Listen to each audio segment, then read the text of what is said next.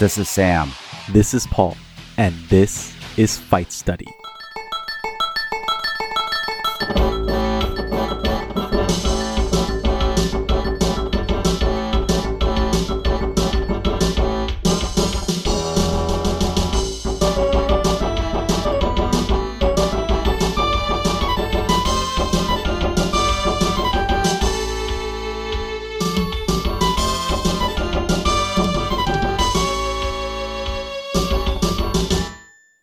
UFC Vegas 14 will go down in the books as one of the few main events saved by a competitor stepping up at the last minute.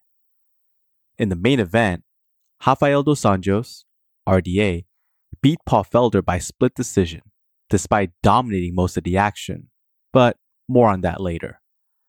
Sure, there were fight cards where the co-main events have been bumped up after the original headliner gets scratched, or even matchups where a fighter gets opponents switched to accommodate for someone else dropping out.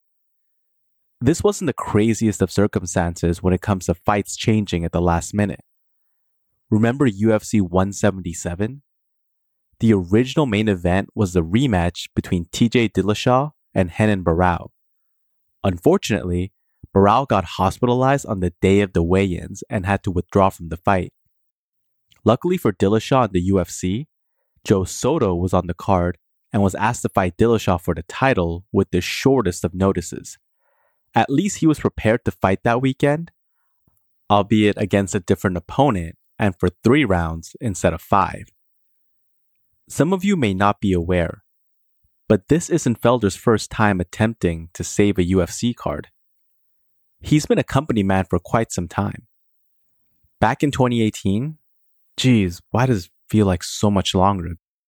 UFC 223 was the mother of all cursed cards.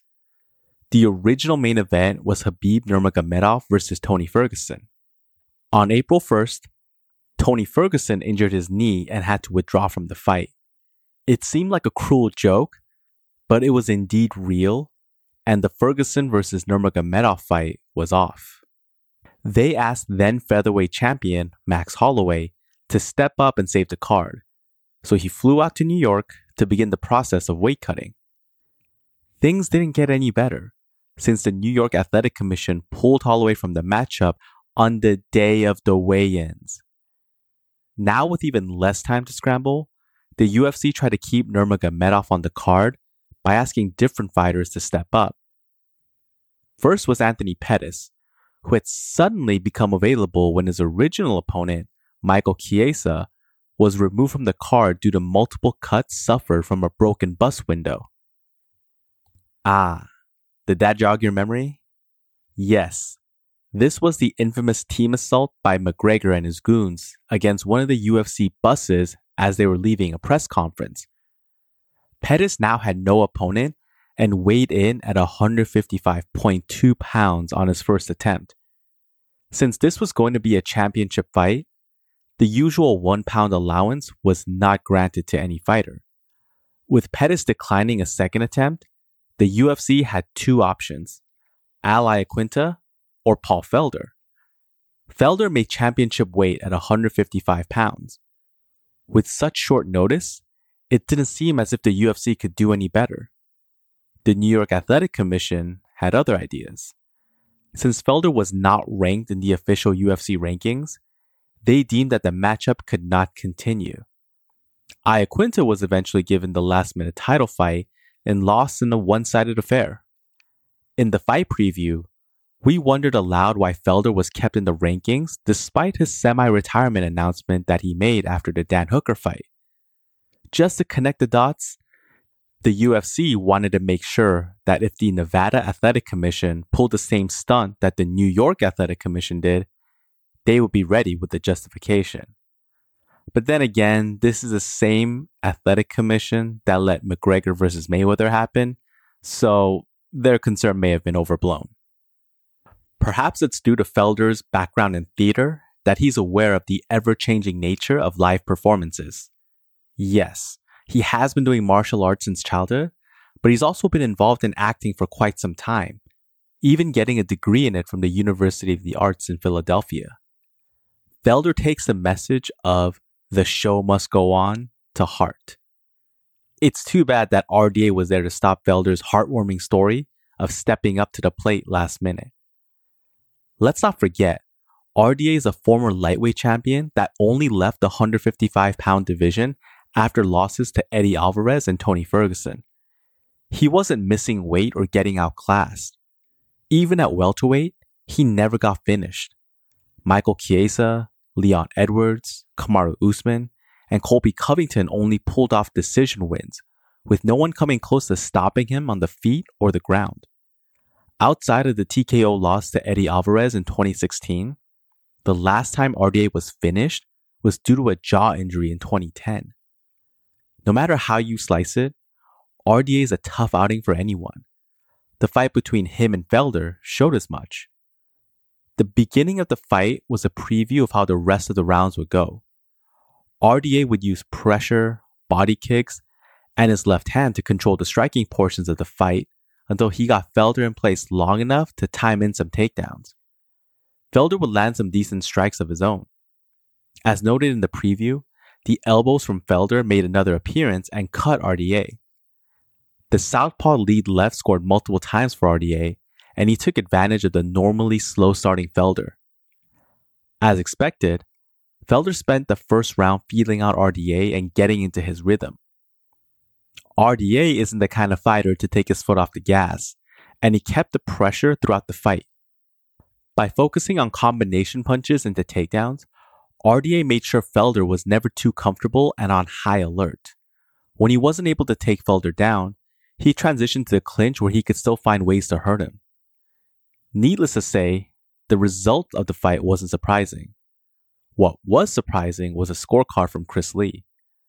Despite the other two judges scoring it 50-45 for RDA, Lee had it 48-47 for Felder.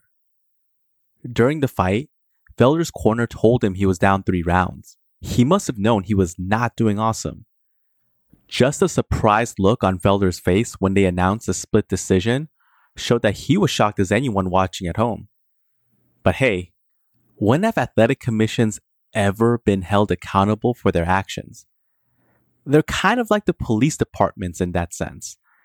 Even if they make blatant errors that change the course of someone's career, they aren't held accountable and sometimes are rewarded with even more responsibility.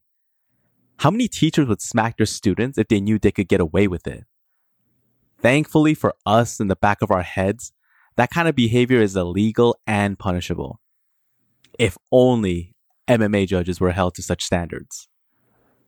For someone that hasn't stepped foot in an MMA gym for months, Felder looked good. By no means was he close to winning the fight, but he didn't embarrass himself.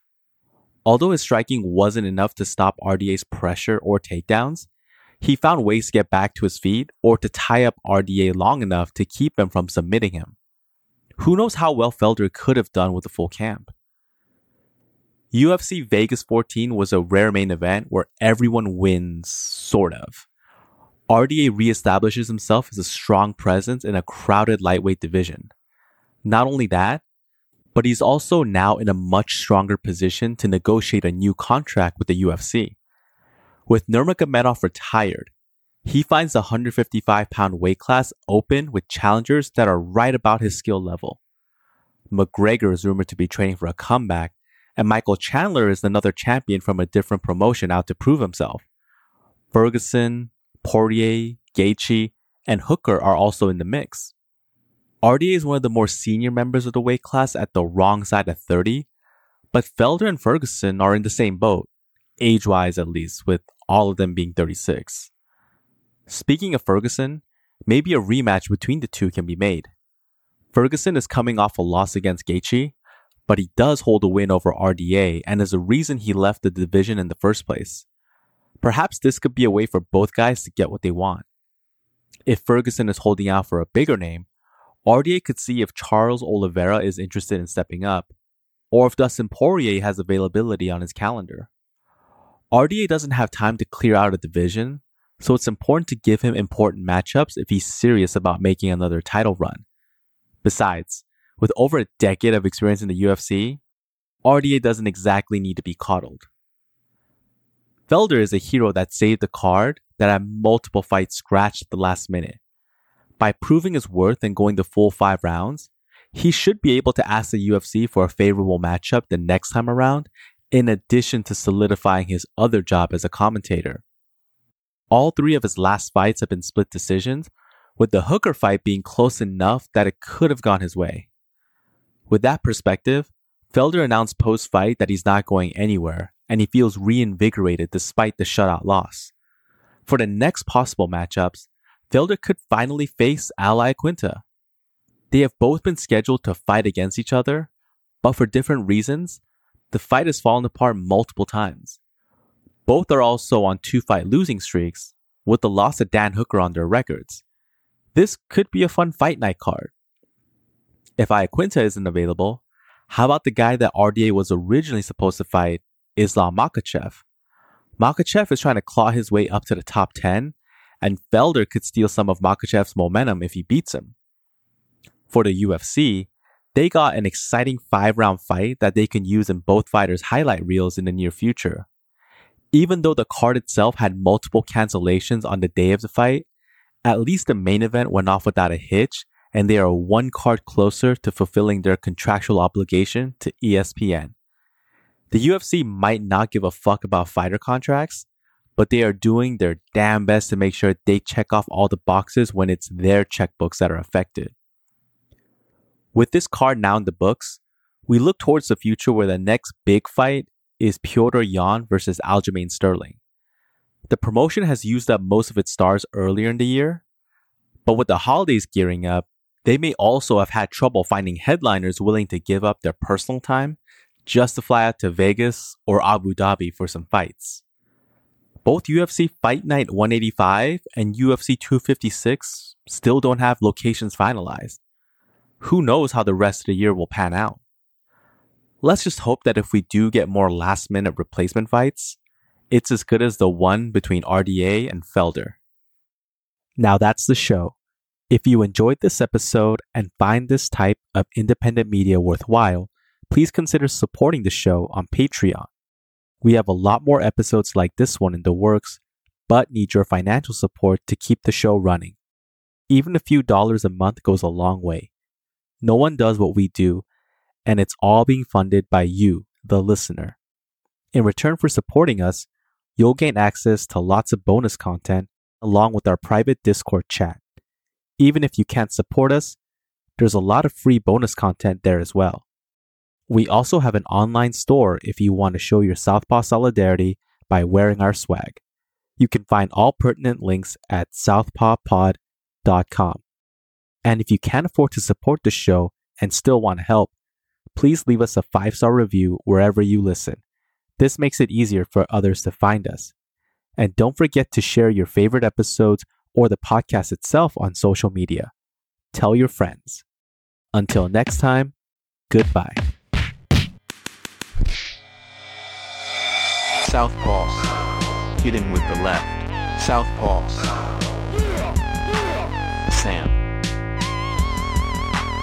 Paul. Southpaw.